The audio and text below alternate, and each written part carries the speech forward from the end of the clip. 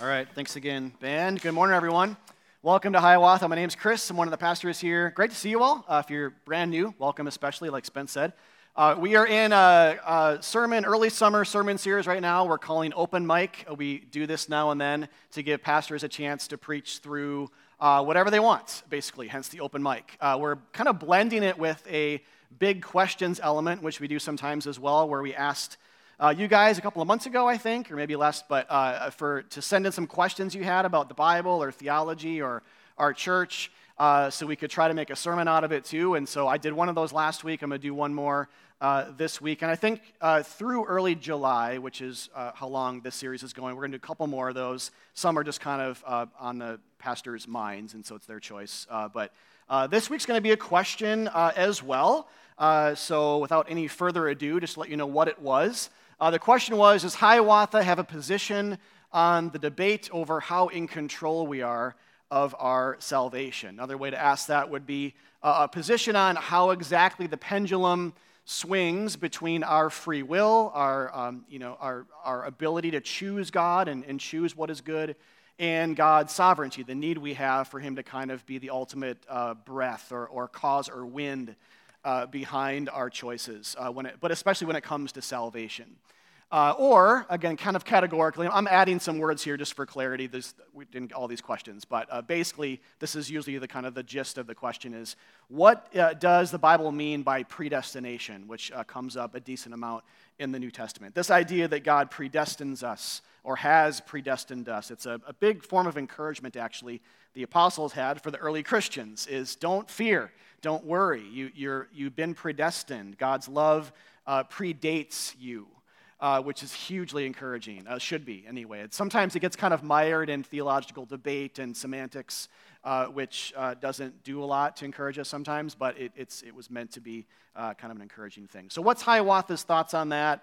If you've been around for a while, you've probably heard us talk a little bit about this, not quite so much from the perspective of directly answering the question, unless you've taken one of our classes, which we'll kind of address it head on, maybe in our historical theology or systematics class or something topically. But this is a sermon, so it'll be a little bit different. It won't quite be just hey, we're in a classroom. My ultimate concern is to show how this is good news and how this leads us to Christ, and hopefully you'll see that along the way. But backing up a little bit and further kind of framing the issue, because for some of you, you might be like, I don't even know there's a debate. What's going on? That's fine. And as you look at history, it's ebbed and flowed in terms of Christians sort of locking horns over this issue. But it goes way back, and there has been moments where it's been a bigger deal, talked about a bit more. Actually, when I got the question, I thought, awesome, we're back in the mid-2000s. That's kind of what for me anyway, when I was in seminary, kind of post-college, it was a lot of people were talking about it. I don't hear about it as much today, but apparently it's still on someone's mind in the church because we were asked the question. But it is a great question, and it actually should be, I think, on our minds, whether it's this direct or not. It touches on some things theologically that are worthy of our consideration and thoughtfulness. But again, so if you weren't aware, Christians have historically veered. There's, I said pendulum here, swayed back and forth between emphasizing free will and God's sovereignty when it comes to our conversion, usually based on how well it fits with their other theological beliefs. It's helpful to remember that doctrine is relational. I had a seminary prof give me that phrase once. I think he called it the relationality of doctrine, same thing. Just that what you believe about one thing will necessarily affect what you believe about another thing. And that's not bad. That's impossible to avoid, actually. But it's not bad, assuming our starting point is primary doctrine and not secondary doctrine. And I'll get to that later as we go, hopefully from a couple of different angles. All right? A couple of disclaimers to start, especially if you are kind of privy to this whole debate or conversation. It depends on kind of, again, your background, denominational affiliation, who are your former kind of spiritual influencers or whatever were in the past. But this is an open-handed issue here. Our pastors have thought a lot about this, and we have formalized our thoughts about this and many other things, so we all agree. and we think pastoral agreement creates safety, it creates a healthy church culture, it creates clarity and unity, ultimately. But in terms of where that goes from there, this is a secondary doctrine at the core. And so you don't have to agree with us to be here. You don't have to agree with us to be a thriving member and leader even in this church. So please hear that before we begin. Another disclaimer, this is a drink from a fire hose sermon, and this is also a can of worms sermon, both of which are unavoidable, though I'll do my best to limit the damage. But please don't hesitate to talk with me or another pastor if you'd like clarity or to discuss further. Again, this is a sermon, and so I'm not going to be able to address 90% probably, and I hope that doesn't tune you out. It's just, you just can't. There's just so much that hangs off of these kind of main things here. But I did want to focus on the issue of predestination, and I'll to further frame this and to give you a quick history lesson for all you history buffs. But if you're not history buff, this is actually pretty interesting. This is actually what the actual question that we received was referring back to. And so I did want to give it a little bit of spotlight here. So in the late 1500s, a man named Jacob Arminius, the guy on the left, a popular Dutch pastor, started to write and speak about how John Calvin, who on the right here, who was a French theologian, he was a preacher who lived a generation before Arminius. Arminius started to write about how John Calvin was wrong about predestination. Calvin had since died, but he spent much of his life writing the first systematic work on Protestant theology called the Institutes of Christian Religion. In it, he argued for a view on God's sovereignty over our salvation that Arminius felt was wrong, or at least imbalanced. But it was really both of their followers who really fought tooth and nail for their respective positions. I'm not going to go into all the minutiae today. It would take way too long. But each side basically wrote a 5-point position paper of sorts on their beliefs. The Arminians wrote one called the Remonstrance. Makes you want to just read that, doesn't it? The Remonstrance. And the Calvinists wrote a counter-remonstrance that would later be known by the acronym TULIP. In some ways they agreed. Like if you saw each of their 5 points and kind of held them next to each other, some of you probably know what I'm talking about. You might say to some of them, are they talking past each other here? Because they seem to really agree on a lot of things, just slight varying degrees of emphasis on certain matters. And in some way that is the case. But in other ways, they clearly lean toward opposite ends of the theological tension between human responsibility and God's kind of sovereign control and causation over things. And other things too, like how depraved we are as human beings at the core, how sinful, how far gone are we at the core, and how you articulate that. And so you can maybe see even there how much your answer to that question, just how far gone we are in our sin, relates to your view on how much we need God to intervene when it comes to our salvation. It's basically the question, how deep is the pit? Can we climb out or not? Is it even relatively possible to climb out ourselves, or is it so deep that no rope ever woven together by man could ever reach the bottom? Your answer to that is going to, again, the relationality of doctrines. It's going to affect how you view other things and how you understand what exactly happened when I was saved. Like, was it just me making a choice? Did God have to soften my heart? Did he predestine this in some way? What does that mean? Again, all these things. In one sense, they're not fully answerable. There's mystery to it, and we'll talk about that. But in another sense, Scripture does speak to these. So there's kind of a both and, but again, how you sort of veer, it's going to, historically it's differed and made Christians kind of fall in different camps. And so often the debate then kind of centers on, does our choice kick God's choice into motion, or does God's predestining choice inform our choice? Or another question might be, how much is left up to me versus God? Is God waiting for me, or is he actively pursuing me? I could phrase this probably in 100 different ways, but that's just more questions to give you a sense for which these are big questions, and again, worthy of our time to think over and talk through. All right, so I want to start today by talking about biblical balance then. So I have kind of a progression today. in talking about these things. The first is biblical balance. The second will be honing in a little bit on the gospel. We'll get to that. But as you guys read your Bibles, you'll come across verses that seem to lean a little more towards what Calvin taught and other Christians throughout history have taught, in that the verses might emphasize God's choice to move towards us, his will to save sinners and to soften their heart. Or I was thinking of the phrase, to disrupt our hard hearts, to stir them up and shake off the outer hard shell so they can start beating again, and to single-handedly save us from our sins, even before time began. So verses like this, 2 Timothy 1:9, where it says, God saved us and called us to a holy calling, not because of our works, but because of his own purpose and grace, which he gave us in Christ Jesus before the ages began. Or Acts 13:48, and when they heard this, they began rejoicing and glorifying the word of the Lord, and as many as were appointed to eternal life believed. That last phrase then being key. As many as were appointed, or who had been predetermined, you could say, or predestined, those are the ones that ended up making a choice to believe in Jesus and believing. So kind of highlighting that end of it.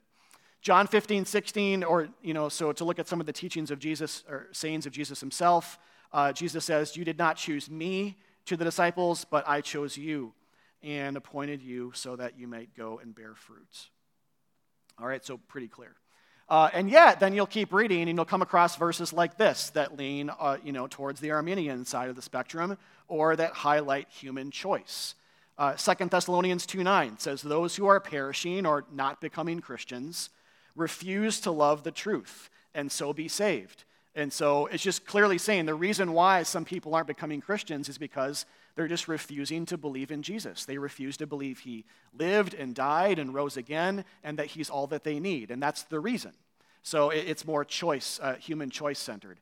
Or John 1:12, as many people as received Jesus, he then gave the right to become children of God. So it feels a bit more causal in that regard. Like it's those who received him, opened the door, essentially, of their life, that he then gave the right to become his children. Or Acts 2:38-40, where Peter says in the first Christian sermon ever in Jerusalem 2,000 years ago, 50 days after Jesus rose from the dead, he preaches the gospel, and then he says at the end, repent and be baptized in the name of Jesus Christ for the forgiveness of your sins. Save yourselves from this crooked generation. So the first Christian sermon in history actually came with a kind of altar call. So for, us Baptist types, we're like, all right, see, there you go. And we don't have a lot of altar calls, so maybe we're bad Baptists here, but it is sort of a place where you see Peter said, here's the gospel, now you must make a decision about it. What are you going to do with this information? Decide to believe it. Decide to receive the forgiveness of God. Decide to take a step across the line in the sand and become what you aren't by becoming a Christian. These are very biblical concepts. But again, this might feel a little bit different, right, than the things we just formally read, leaning the other way. So I think that, again, we could list out pages of things here on both sides of this, but I just want to give you a few examples and simply say it's important to let these verses speak on their own terms versus trying to explain one of them away. And that's what sometimes happens in theological discourse, is that we try to explain one away. And it doesn't mean that more can't be said about what's going on in either side of these things. There certainly can, but at the same time, there's something to be said about just submitting to what the scriptures say and not solving every riddle known to the universe. That's okay. One of my favorite figures in church history, today's actually sermon is kind of like a church history class. I have a few people I'm mentioning here today. Another one besides Calvin and Arminius, but his name was Charles Simeon, and some of you might know who he is. He is an English Anglican minister who lived in the 1700s and who is remembered for a lot of things, but his passion for a type of submitting to the tensions of Scripture, a type of preaching that was and theologizing that was balanced and purely biblical. So he lived actually during what he called the Calvinistic controversy. So it was right when this was all starting to happen, like I was mentioning before. He lived during that time, so there was this Calvinistic controversy. And his approach was to just let Scripture speak on both sides and don't try to solve everything. And there's a lot of wisdom to that. Simeon once said about good preachers or good theologizers or people who think rightly about this, he says, that type of person has no desire to be wise above what is written, nor any conceit that he can teach the apostles to speak with more propriety and correctness than they have spoken.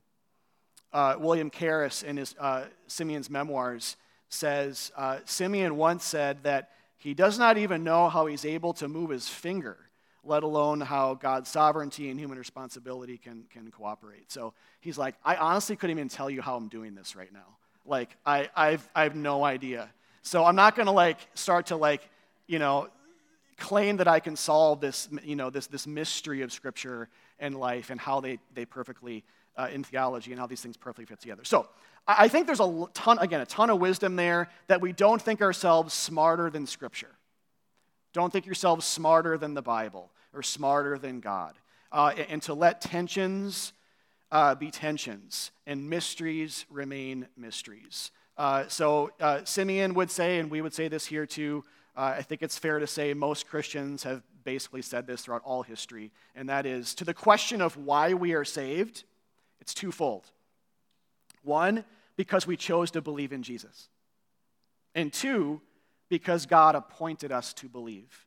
He chose us, and he softened our hearts. Yes, they can go together. Yes, that's hard to believe. Yes, that's kind of a mystery. But yes, that's what Scripture teaches. So on Hiawatha's side of things then, into kind of, because the question was about kind of where we're at here as a church with this, we would say that we're Baptists, but with a big God theological bent. So a lot of Baptists, what I mean by this is, a lot of Baptists historically have followed Arminius, leaned heavily to that side of the spectrum, and a lot of that had to do with their views on baptism and how you couldn't just be physically born into Christianity. You had to be born a second time, which came through conversion, which amounted to a choice that people make between rejecting or receiving Jesus. And we agree with that. But that's not the whole story, our choice, that is. There's more going on behind the curtain. And so pragmatically then here, we don't just invite people to believe the gospel, though we do that like almost every week here, especially when we have communion. We call to belief like Jesus does. So we do that. But we also do more. We pronounce a big God. We pronounce a sovereign God. We pronounce what God has been doing in the world and what he has done through his Son, which includes invading our hearts uninvited, so that we trust less in our choice, and we trust more in his choice. So we'll do both. And I think that's, I think you guys know who Charles Spurgeon is. Some of you might, he would be a Baptist with a big God theological bent. So again, all these people I'm mentioning, doesn't mean that we agree with everything they ever wrote. We probably don't. It just means that, like Simeon and especially, and Charles Spurgeon, it just means that these are people that might fall similar to where we are along the lines between this tension. All right? So let's move a little bit deeper now into something I'm going to call just the greater importance of gospel centrality. So as important as everything we just said is, as important as biblical balance is between these two ends of the spectrum, and not taking anything away from that, there's something even more important, and that is a gospel-centered starting point. So by that I mean it's questions like this. How is this teaching or doctrine, this point of theology, good news? How does it relate to the gospel? And this, by the way, is when all of this becomes a sermon. If I didn't talk about this, it wouldn't be a sermon. I'd just be reading a textbook, basically, to you. So this is where it starts to become a sermon, is how does this relate to the gospel? And so in this case, then, especially when we're dealing with two seemingly competing ideas, the question is, which one relates closest to what the Bible deems the mountaintop of all theology, which is the gospel. So the Bible itself says that it shows and says in many and various ways that the gospel is the main point of all of it. And it's the most important theology. And so if that's the question, then what is this question of Calvinism and Arminianism and predestination and the polarities, or seemingly so, between free will and God's will, and the pendulum there? How do those secondary things fit underneath the gospel or somehow point to it? And so for us then, to this question of which end of the theological spectrum relates more to grace or relates or underscores better in its own way the gospel, the good news of Jesus' death and resurrection, we think there is an answer to that. And so when we ask that question, and to further lay down our cards here, this is why as a church we lean towards the Calvinistic side of the spectrum as a church, at least our pastors do, because we think it better underlines the gospel than the Arminian side. It better flows from grace. And to help further show this, I have 4 really quick things here that I had a hard time thinking through, what I'm even going to call these things. You could call them maxims or just statements or values of sorts that kind of flow from seeing how this doctrine of predestination relates to the gospel. And I had to massively cut out 100 bazillion things here. So this is in no particular order, and there's always more to say. Please hear that too. But 4 things that hopefully encourage you, show you that wherever you're at with this issue, whether you think you've landed somewhere or not, that these are things that at the end of the day we really want you to see as your pastors. We really want you to see that God loves you, that He saved you by grace, that His plan for your life is bigger than your plan for your life, that His choice of you is bigger than your choice for Him, that you have more assurance than maybe you thought you did when you walked in here this morning even. Those are things that you come to church for. You should. You should come to church to know that God's love and His dictation of that love over your life is way bigger than you ever thought possible, and it's never going to go away. And that's really, again, I'll come back to this too a little bit. That's really what we want you to see, though, at the end of the day. All right, so here's 4 things, though, that might further show this is how we think, this is how we sometimes preach here, and bring these things into sermons sometimes, but this is kind of how it relates to this whole big question for today. Predestination, love, and the gospel. The first is this: God's choice to save us even before time began is a grace that contrasts with the personal choice language of the Old Testament. So this means that when it comes to choice, the Bible moves us from choose this day whom you will serve, which is a quote from the book of Joshua in the Old Testament. It moves from that language in the Old Testament to you have not chosen me, but I have chosen you language in the New Testament. And it changes right along covenant lines, meaning the old covenant was predicated on our works and our obedience in our choice, you could say, of God, while the new covenant was built on Jesus' works and obedience in His choice of us. So simply saying you must choose God without any type of gospel qualifier and using Old Testament passages to argue for it is a law that crushes us rather than enlivens us. That's what we think here. And so again, this is different from the duality I was just talking about with or the polarity between our choice and God's, how they can kind of fit together. We're bracketing that to the side. This is a covenantal distinction. This is just saying in general, when you read your Bibles, you'll see more choose God people language in the Old Testament than the New. And there's a reason for that. Because choose God people, show your devotion is more of an Old Testament way of thinking. It likens itself to the law, into a do this and then you will live. Choose God and then versus yourself, and then you will live. Choose to obey His laws and then you will live. Whereas that never worked for Israel or the world watching. And so when Jesus comes, He comes with a different type of tenor, a different type of mantra, a different type of covenantal way of talking, which is the old rules are dead. Now that I'm here, I'm choosing you. Like 1 John says, this is love. Not that we love God, but that He loved us You could replace some words there and just say, this is what ultimately choice means in the New Testament. Not that we chose God, but that he chose us. And chose us so much that he sent his son to be a sacrifice of atonement for our sins and to die in our place. All right, tons more to say about that, but that's one thing we would point to.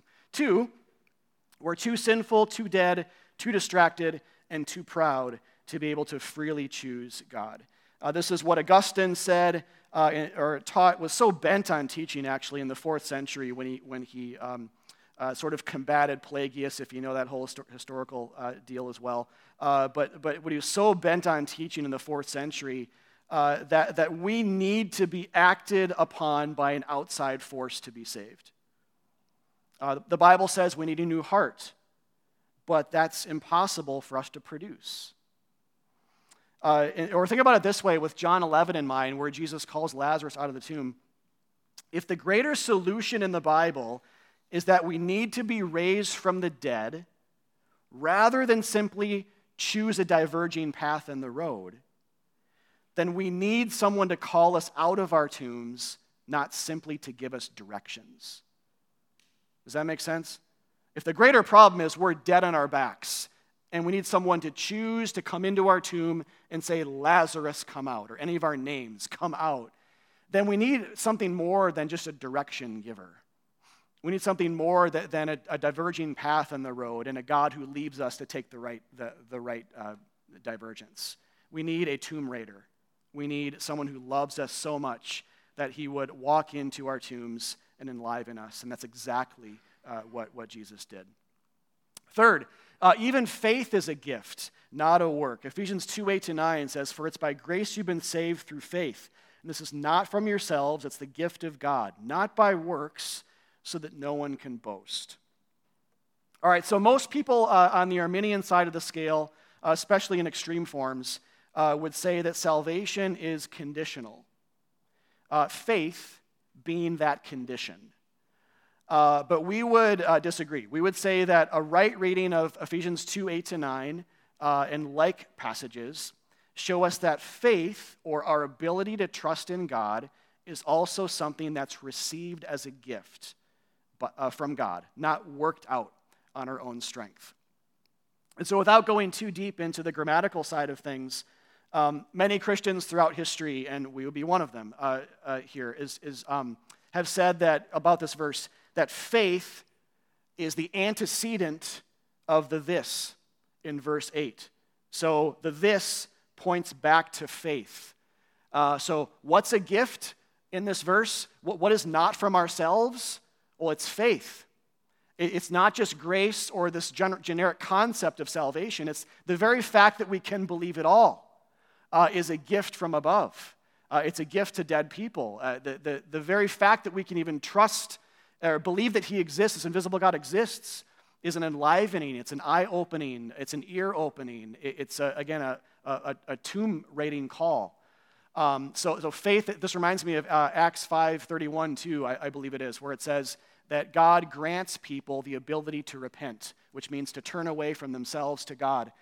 Repentance is a gift. It's a given thing. Yes, it's something that we do. Faith is something that we do, absolutely. But the Scripture also teaches behind the curtains of that is a greater wind. It's that we need to allow those things to first take place. And that wind is the Spirit. That wind is God. That wind is his love, enlivening our hearts to have faith. All right, fourth.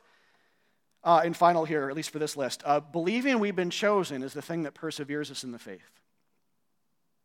All right, so this starts to get into the pragmatic here a little bit too for us. And, I would say on behalf of the pastors here, this is coming from a pastoral heart. Again, wherever you land on this issue, just, try to bracket it to the side for a second and just hear this, because you can believe this no matter where you're at with the whole debate. The problem with believing that we're Christians solely based on our choice is that we're anchoring our hope on us, not on God. It will, if unchecked, will start to question our conversion stories more by asking, when I became a Christian and I chose to believe in God, was that just an emotional experience?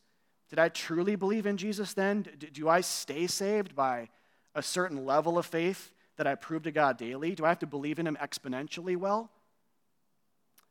Did I give my life over to God truly?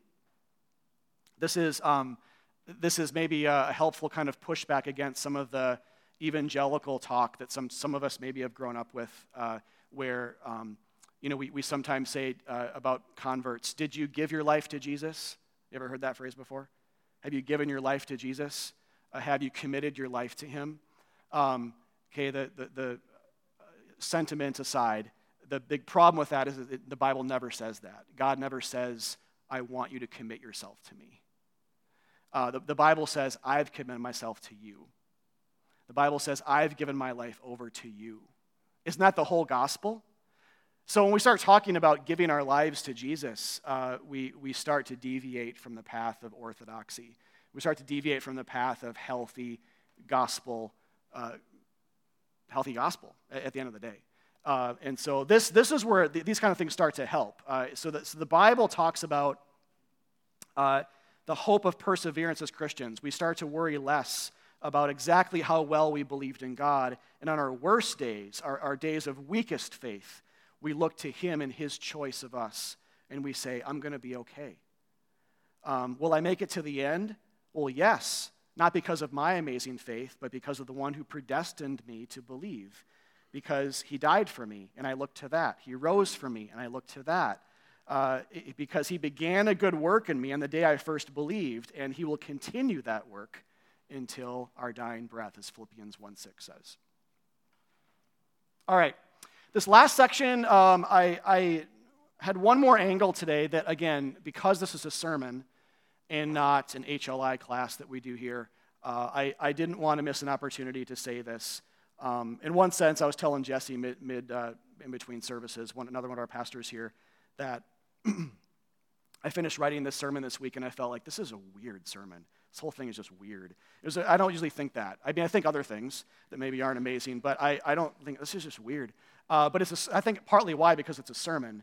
It's not, it's not a class. And this is, the way I'm going to end here may also feel a little bit out in left field. It's actually not. But there's one more angle here that often gets missed when talking about predestination, and it still fits underneath this second section of gospel centrality. Because, again, to see the gospel in something is to see grace in it.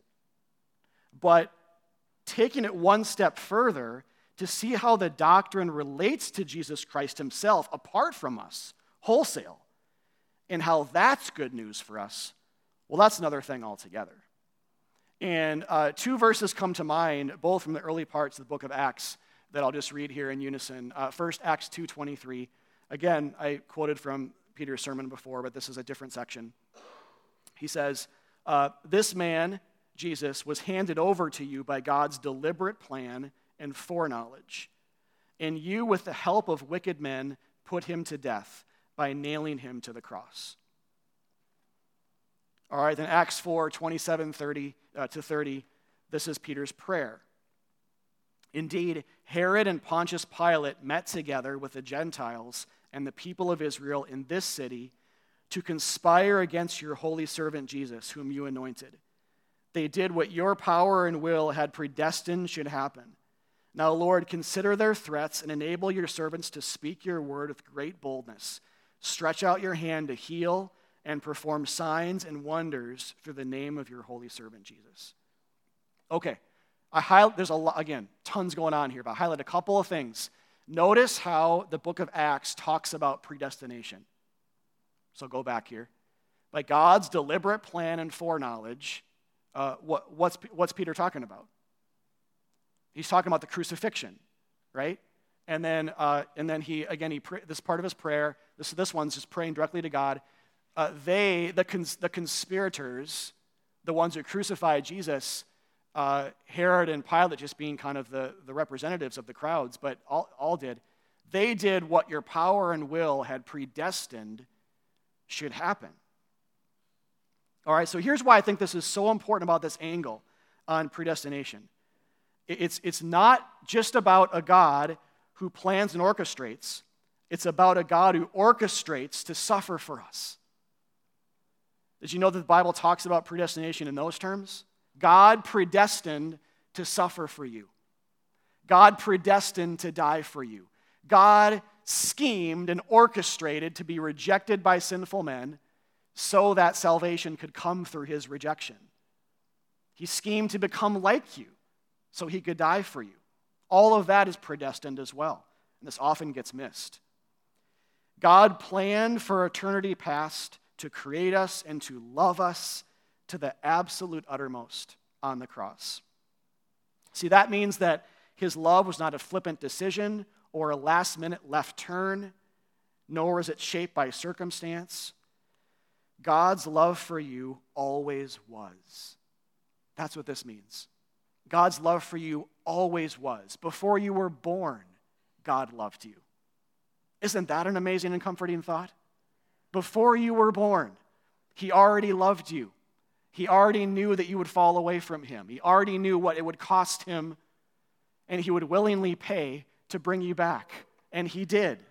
Like, how could you ever lose that? You know, if it existed before you made any one stupid choice, right, which we make every day. How could you, if it existed before any, it predated your sin. His love predated your sin. Then all of a sudden we're talking less about how good we are as Christians, how much we've done for God, and we're talking more about what he's done for us and how much his gospel predates our morality. It predates anything that we ever do. And order matters in the Bible. Chronology matters. A lot of Paul's theology comes from chronology. The things that predate sometimes outweigh the later things. Sometimes it's actually flipped to make the different points. So you got to follow. He twists his metaphor sometimes. But a lot of times the things that come first, in this case, his predestining love. So, or you could say it this way: his love has dictated your story since the very beginning and before you were born. It continues every day. And this is also good news, as you may have seen in those verses, because the verses distinguish between how we scheme for things and how God schemes. Did you guys see this? In Acts 4, according to Acts 4, when we conspire, when we meet together and devise plots, we usually determine to reject God and choose ourselves and to enact vengeance on those who have harmed us. But when God plans and schemes, he doesn't enact vengeance on us, but absorbs the vengeance himself. He chooses us in love, and he chooses to suffer himself with outstretched arms that we might be saved.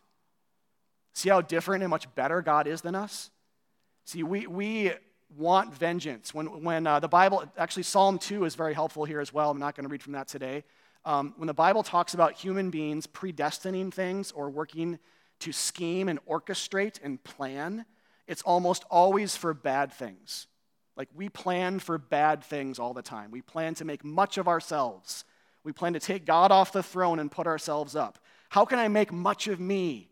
And so we post on social media, and we try to work really hard in life to impress our bosses and peers and spouses and friends. And it's always about climbing a ladder. That's how we predestine and scheme and orchestrate. It's almost, as Christians too, it's almost impossible not to do this. So this is why we look at God then and we say, well, how does the Bible talk about God predestining and orchestrating and scheming? It's the opposite. God says, I will become low. I will condescend myself. I will take the blows. I will let go of my fame. Philippians 2 says, I will become nothing. Even though I am God, I'm everything, I will become nothing by becoming human, so I can die for sinful human beings. That's how God schemes. That's how God plans. When the triune God is meeting and scheming for our salvation, they talk about how to make enemies like us friends, how to take the worst of people and make them sons and daughters of the King. And the path through that is a bloody cross where Jesus died for the sins of the world. So this is the most important and I think final word on predestination that maybe you weren't expecting. Maybe you were. That's great, but maybe you weren't. But I wanted this to be the final word because instead of making it all about perfectly solving the theological tension between sovereignty and God's sovereignty and free will, and the questions that come from that, as important as they are. This final word says, my predestining is wicked and selfish, but God's is gracious. I have self-promoted, and God has saved me from my pride, and he has decreased and become lower than the angels, the Bible says, all the way down to where we are. How low has he come to get us? I mean, they can't see the bottom of this pit, you guys, and we're down there, but God came all the way down. It's the bottom of what's the trench called in the Pacific? I forget the name. The Mariana, is that the name of it? That's where he went to get us. He went all the way down to save us, and he lost his life. That's how much he loves. And so though I scheme to make much of me, God schemes to condescend, to become like me, a sinner, that I might be saved. And this is the gospel for all of us today. Let me pray. Father, thank you for this question that we received today, but really it's a question. I know that it's important. It's something that we like to think about sometimes and try to figure out, and in some ways we can, in some ways we can't. The mysteries belong to you, and I pray that you would reveal things to us, help us to keep learning about this, and to hold things loosely to a degree, so that we can have unity with people who are a little bit different from us. But at the same time, may the gospel shine the light on all mysteries. May the gospel be the ultimate revealing. May Christ himself be the one that reveals mysteries, of all the mysteries of theology, and help us to see your grace in this. At the end of the day, this is about you too. This topic is about you.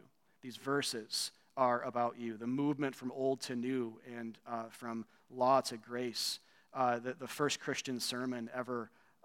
All these things are about you at the end of the day, and they're meant to console. And so I pray you'd please do that for everyone here, and myself included. In Christ we pray. Amen.